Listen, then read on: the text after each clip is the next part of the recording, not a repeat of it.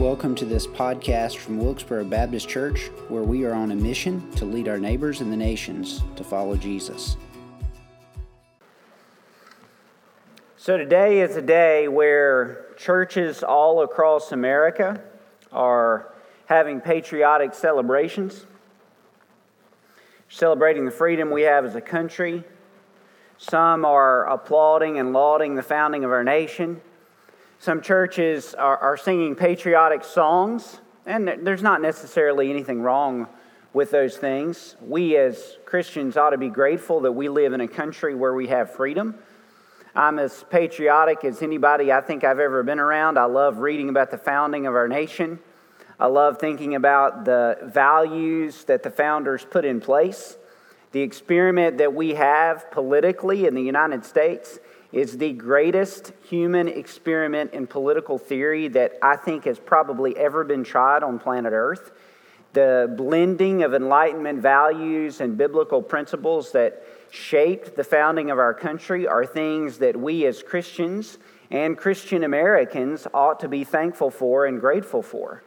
Even today, more than 200 years later, we get a chance to worship in freedom in large part because of what took place 245 years ago when those who signed the Declaration of Independence put their names to a treasonous document had they lost the American War for Independence.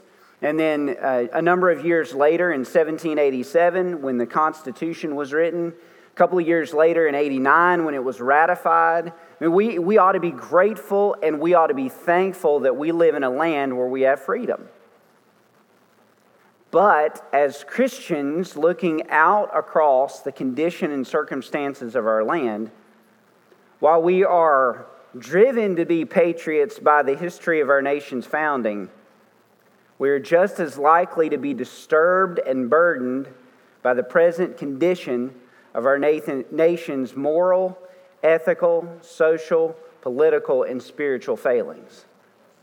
Unfortunately, as I look out across the landscape of our world, I'm desperately troubled by the way we as Americans are living, the values we're promoting, and what we're dealing with and going through. The book of Proverbs speaks to some of these things.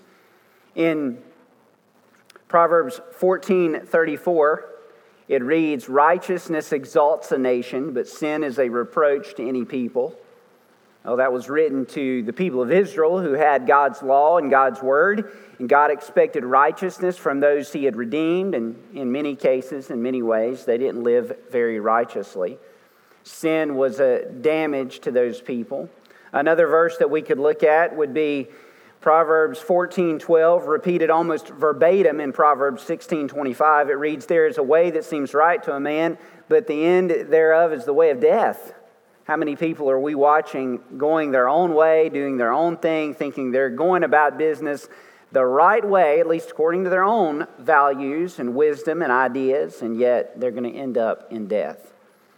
Another verse we could reference is an odd verse, at least odd if we remember it in the good old King James Version, where there is no vision, the people perish, Proverbs 29:18. In the ESV version, it reads this way, and this is our text for this worship service. "Where there is no prophetic vision, the people cast off restraint, but blessed is he who keeps the law."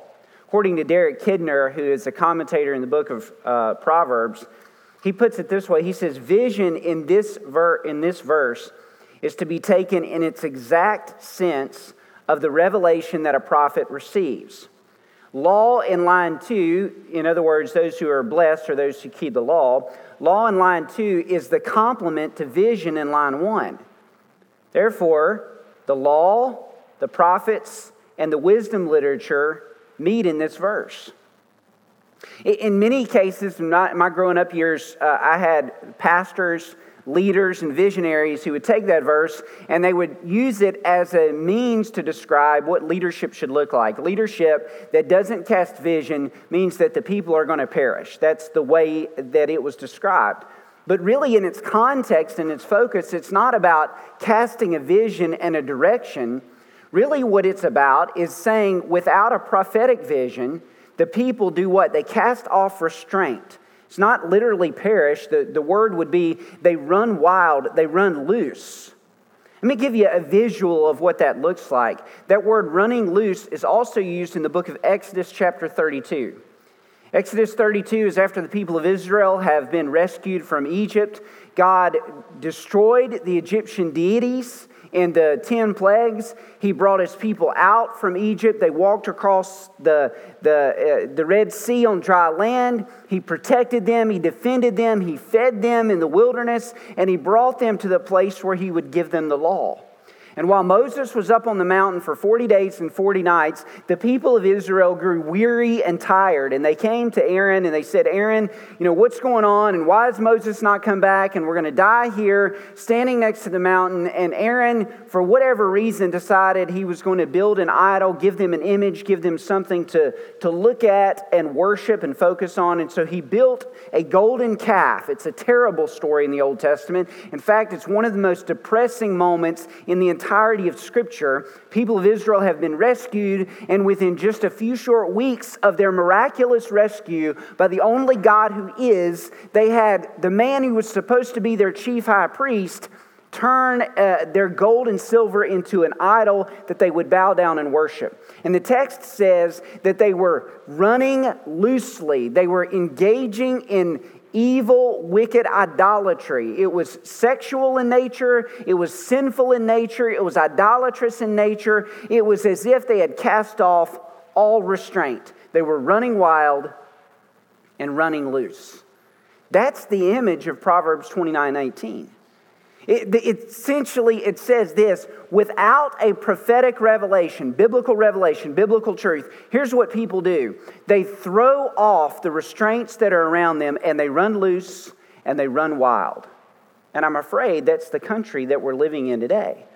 John Adams said about our country, our Constitution was made only for a moral and religious people. It is wholly inadequate to the government of any other.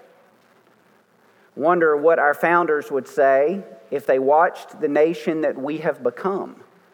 We've become a nation that has not valued moral and ethical standards. We have rejected anything that has to do with biblical revelation and gone our own way. We've rejected biblical truth. We've rejected biblical righteousness. We live in a country that is essentially what Alistair McIntyre describes as emotivism. It's the idea that moral choices are nothing more than expressions of what the choosing individual feels is right. In other words, there's no grounding principle for moral truth and moral right and moral wrong. It's essentially whatever you feel is right, whatever you'd like to do, whatever you want to be today or tomorrow, that's who you are. And where are we? I'm going to ask that question over a series of issues. Where are we? With regard to truth, we have seen philosophical ideologies reject biblical revelation. From modernism 300 and 400 years ago, that grounded truth only in the hard sciences or in arithmetic or mathematics, rejecting biblical revelation as a valid means for discovering truth, we've now moved to postmodernism, where truth is not even absolute anymore unless you're talking about your bank accounts. Truth doesn't hold any absolute standard in any value or vision, in any religious system. It's simply what a person wants it to be. With regard to truth, we have abandoned biblical revelation with absolute truth. Where are we? With regard to our culture that has adopted what I would call personhood theory. It's the idea that a baby is only a valued life unless it is a baby that is wanted. A baby that is unwanted doesn't matter and can be aborted in a womb. Personhood theory runs even deeper than that, runs into gender ideology and what we think about ourselves and who we think we are. Carl Trueman, in a fantastic book that he's recently written, he described it this way. He said 50 years ago, when a man would walk into a doctor's office and say, I am a man, or I feel like I'm a woman trapped in a man's body, the doctor would look at the particular man and he would treat his mind.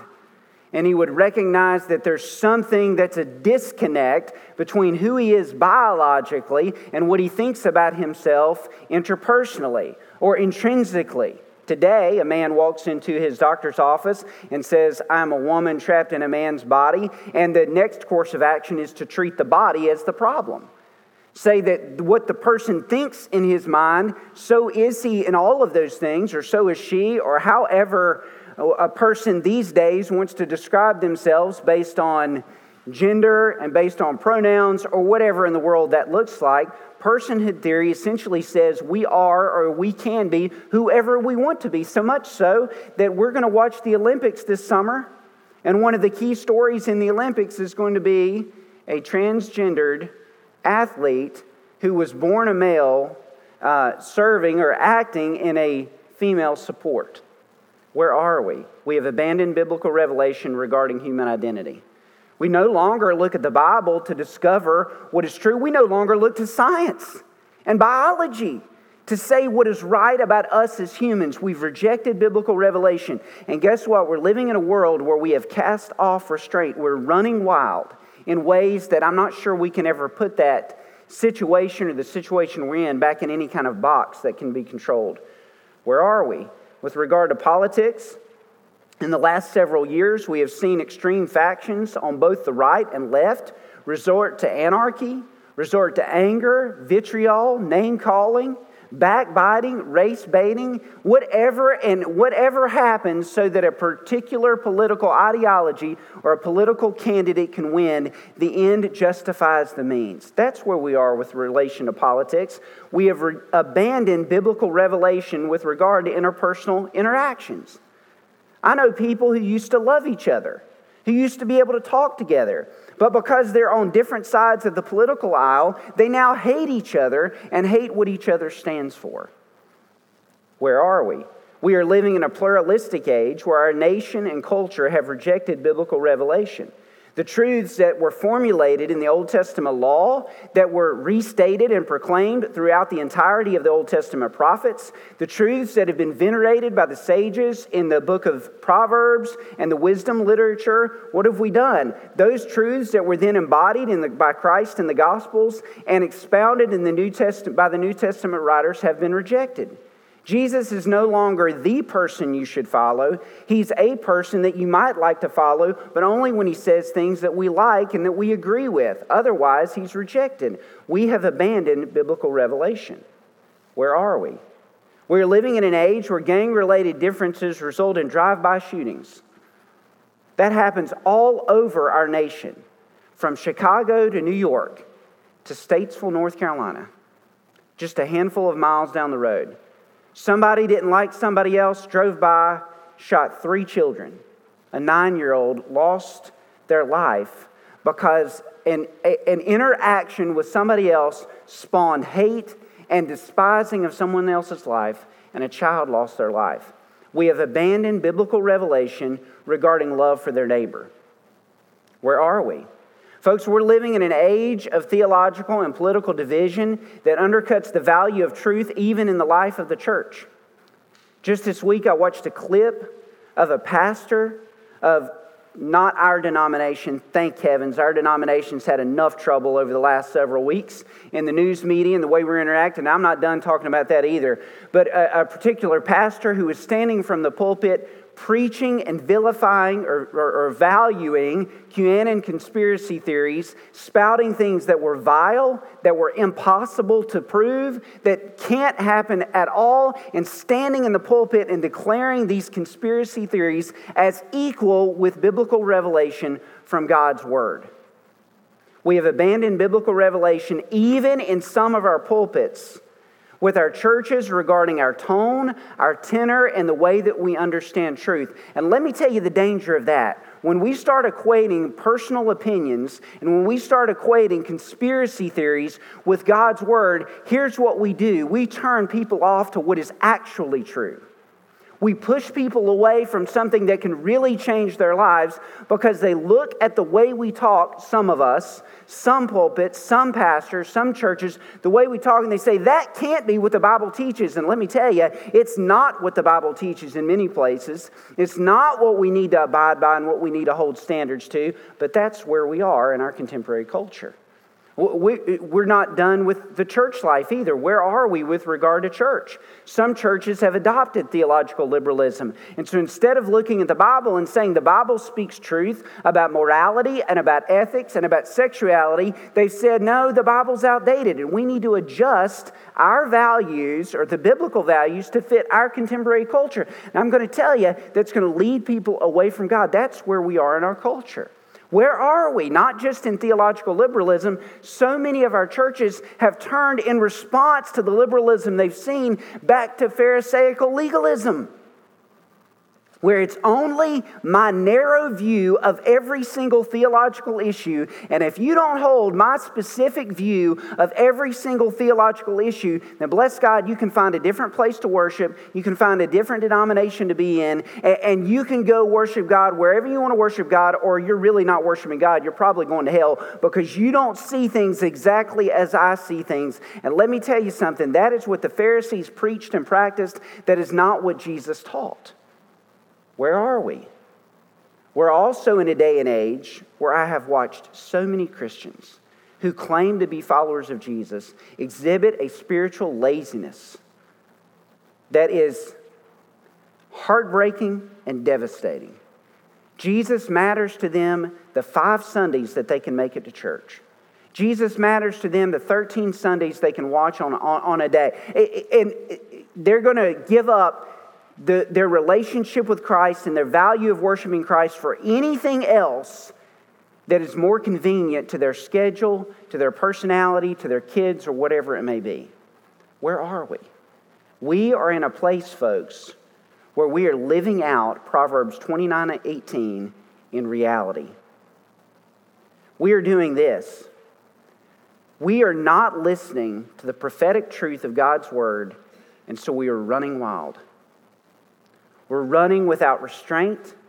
We're off in a place that's going to experience judgment, that's going to experience God's critique, that's going to experience eventually death. There is a hope. The hope is this. Look at the second part of verse 18. But blessed is he who keeps the law.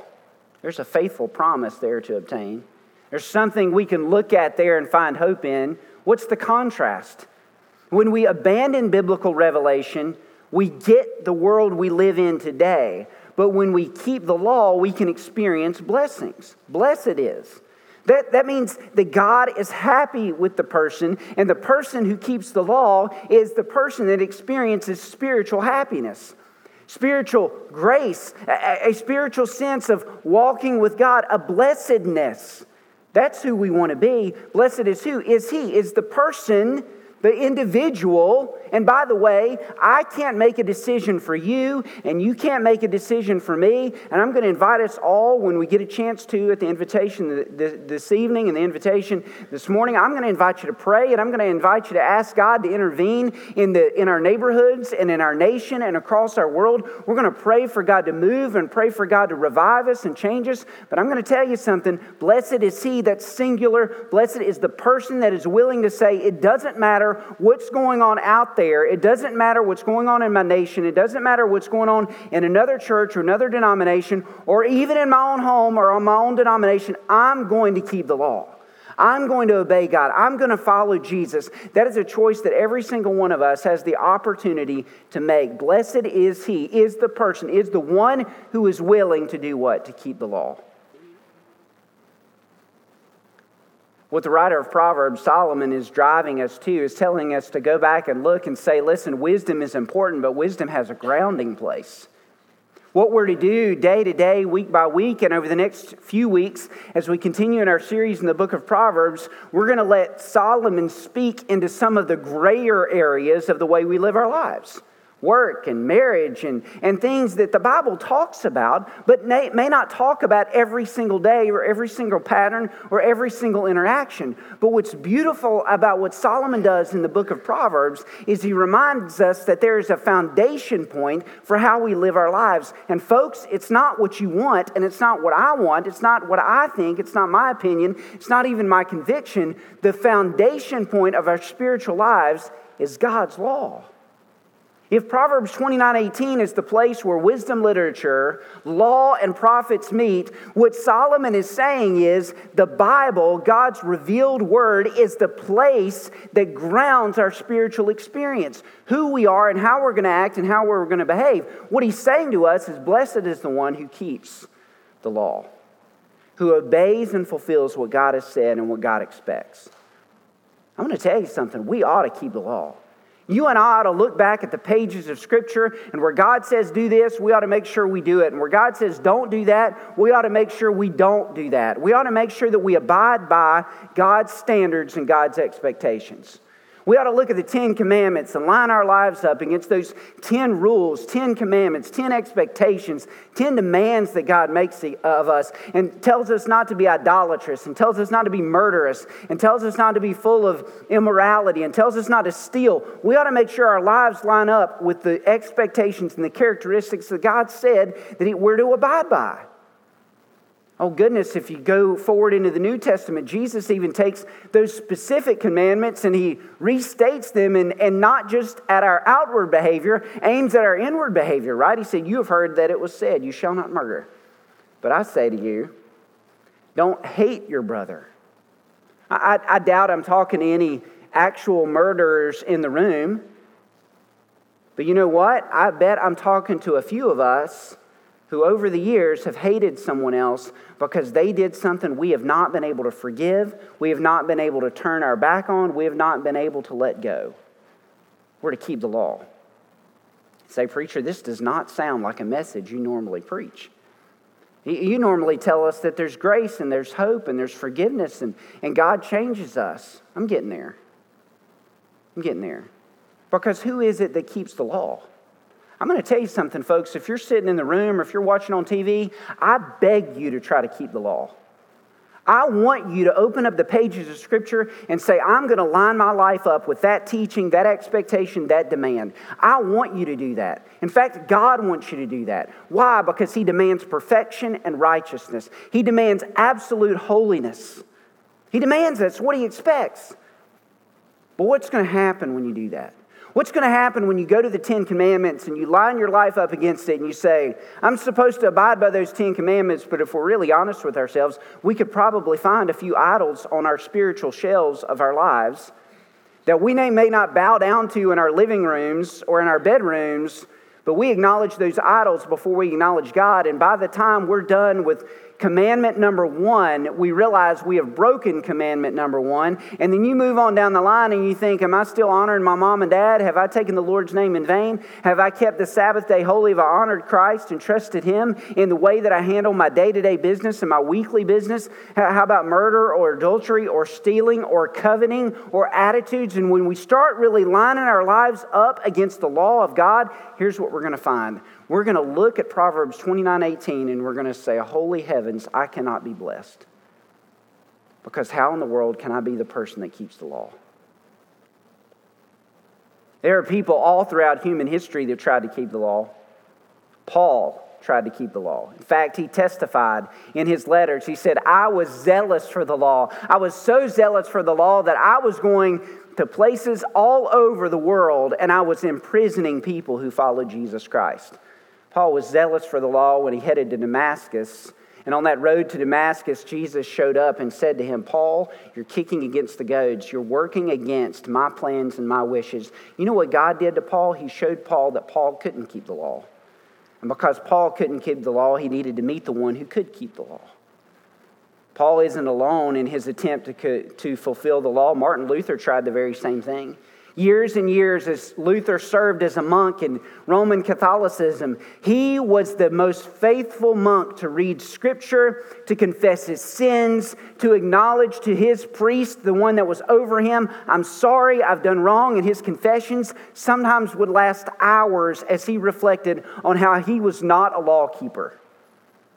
Till he came to that wonderful little verse that God spoke to him through the book of Habakkuk and Romans as well. The just shall live by faith.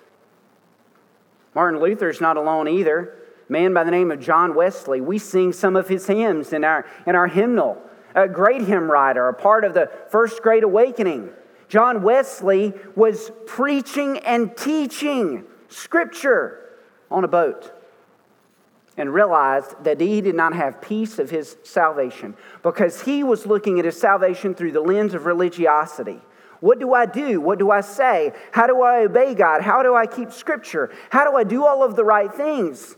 And he met some others, some Moravians, I believe, who had a peace and a relationship with God. And John Wesley, on a boat, after having shared the good news of, well, not the good news, but the Bible, on a missionary journey, realized he didn't have the gospel and didn't have peace, and came to be a faithful follower of Jesus because he realized he couldn't keep the law. George Whitfield's another example. One of my ministry heroes, spiritual heroes. He preached sometimes 30 and 40 times a week to thousands of people at a time during the First Great Awakening. He would show up outdoors and just thousands of people would come out and hear him. At times he preached to upwards of 15 or 20,000 people in one setting, pre-audiovisual capabilities. And he would preach and they would hear the gospel. But early on in his life, he believed that religion meant he did good deeds, he gave to the poor, he read the Bible, he went to church. And in a conversation and a talk with God, and in opening up Scriptures, God made it abundantly clear to him, like God made it clear through Jesus to Nicodemus, that the person who would be right with God must be born again. Blessed is the man who keeps the law. Who is the man who keeps the law? I'll tell you who the man is. It's not you and it's not me. It's the person of Jesus Christ. If you fast forward to the New Testament, the Sermon on the Mount, Jesus said something strikingly similar to Proverbs 29:18. Jesus said in the Sermon on the Mount, your righteousness must exceed that of the scribes and Pharisees if you are to enter in the kingdom of heaven. Solomon says, he who keeps the law is blessed. Jesus said, your righteousness must exceed that of the scribes and Pharisees. And I'm going to tell you some good news. When you look at the Sermon on the Mount, you see all the things Jesus says about adultery and lust, and you see the things Jesus says about murder and hate, and the things that Jesus says about truth-telling and righteousness, and the things he says about inner spirituality and not honoring ourselves. You see all those things, and you line your life up against that. Man, we are flawed, and we are full of failure. We cannot keep that law. When he says in the Sermon on the Mount, doing others as you would have them doing to you, and you just think about today, man, I've done unto others like I wanted to do to myself. I mean, I do what I want to feel. I do what I want to people to be happy or to make me happy. I don't always treat people like I'm supposed to treat them. We realize we're lawbreakers. That's why Jesus, when he began the Sermon on the Mount, he began with that list of Beatitudes, that wonderful list of blessed are. It's very similar to the language that's used in the book of Proverbs. But Jesus began with 5:3, where he said, blessed are the poor in spirit, for theirs is the kingdom of heaven. Jesus didn't begin and say, blessed are those who keep the law. He wanted us to understand unalterably that the book of Proverbs needed a future fulfillment. Blessed are the people who realize that they absolutely cannot keep the law, but they have the privilege of meeting the one who has kept the law. Blessed are the poor in spirit means that we realize we are spiritually impoverished. The word can mean spiritually bankrupt. We have nothing to offer. And I want to tell you something, folks. If you're watching on television or YouTube or Facebook, you're listening on the radio, you're in the worship service with us tonight, I want you to line your lives up against the law. I want you to do your very best to try to abide by the law. I want you to keep the law. If you're a parent of a child who's struggling with the decision to trust Jesus, tell them to be the best person they can. Tell them they're supposed to abide by the law. Here's why we need to try to abide by the law. Because I promise you, if you try to abide by the law, there's going to come a time and a place and a point where you realize that you are hopelessly short of God's expectation. And then here is what Jesus offers to all of us. He says, when you realize you are hopelessly short of keeping the law, if you'll realize that you are spiritually impoverished, if you'll come to me as a spiritually bankrupt soul, realizing that your righteousness is not going to get you any further, that your righteousness, if you hold on to it, is just going to be a continued rejection of the biblical revelation that God has given us, and we're going to continue to run wild and run loose. When you admit that and when you realize that, there is hope. For Jesus says, those who are poor in spirit, theirs is the kingdom of heaven. Folks, if you're here today, and you've tried on your own to get to heaven, you've tried on your own to be right, you've tried on your own to seek the blessings of God, now's the time for you to realize that Jesus has already done that for you. Come today, admitting wholeheartedly that you are lost, that you are incomplete, that you are not perfect. And do you know what Jesus will do? He will forgive you, and He will cleanse you, and He will take you up as a brokenhearted, poor in spirit person, and He will forgive and bring you into a relationship with Himself. I beg of you to not go any further, trying on your own to be spiritual and religious and good, but admit your spiritual bankruptcy and trust Jesus to be your Savior. I'll tell you something, folks. Those of you that are followers of Jesus, that's what our country needs. That's what our churches need. That's what our denomination needs. It needs people who are willing to get on their knees and pray to God and say, God, I'm not the solution. I can't fix what's going on in my home. I can't fix what's going on in my community. I can't fix what's going on in my neighborhood. I can't fix what's going on in my nation. I can't fix what's going on in my church. But I know, Lord, you're capable. I'm going to tell you the reason I referenced George Whitefield and John Wesley is because I believe that God can do something in the hearts and lives of His people in our country again.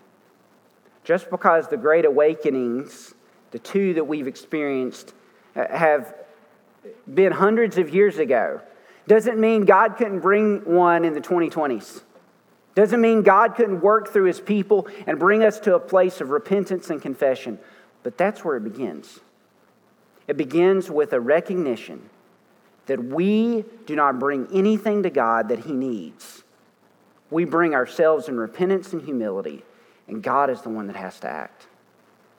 If you need to trust Jesus to be your Savior, I would ask that when we give the invitation, you come as fast as you can to put your faith in Jesus.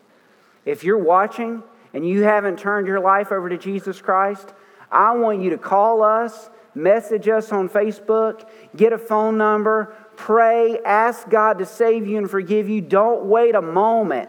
Get that settled today. For the rest of us, I'm going to ask you to pray. I'm going to ask you to seek God to intervene.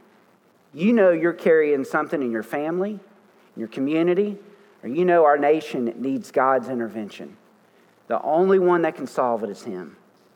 Would you join me tonight? Would you join me this morning? Would you join us in prayer that God would intervene and that God would bring us to a place where we realize that we're spiritually bankrupt and we need only Him?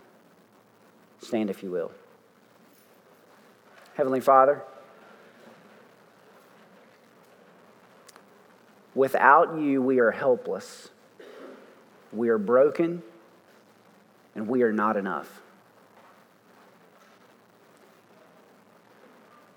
We pray that You would intervene in our hearts and in our lives. We pray, Father, that You would bring us to a place where we took a long, close, hard look at our own sinful situations. And we bow before You as the only one who can solve those sins, who can cleanse that unrighteousness, who can forgive us and make us right with You. I pray in this moment for my friends and my neighbors, the kids that attend our church, the teenagers, the adults that have not yet turned their life over to You. I pray for their soul and their salvation. Pray, Lord God, that as You have done for thousands of years, in cultures that speak our language and in cultures that don't, as You have convicted hearts and drawn to sinners to salvation, I pray that in this moment You would even do that in our midst. You would do that across our church campus. You'd do that across the living rooms and the kitchens, wherever people are watching. You would bring sinners to salvation. You'd bring sinners to a place where they admit that they're not good enough, but that You will forgive and cleanse. And Father, I pray that You'd move in our country, move in our church. I pray that You would revive us and change us and draw us to You. Lord God, let us not hold on to our own sinfulness and our own unrighteousness. Let us bring our burdens and bring our nation and bring our moral rot to You as the only one who can solve the sinfulness and the wickedness and the depravity that surrounds us. We pray this in Jesus' name. Amen. Thank you for listening to this podcast. Remember to like and subscribe wherever podcasts are found.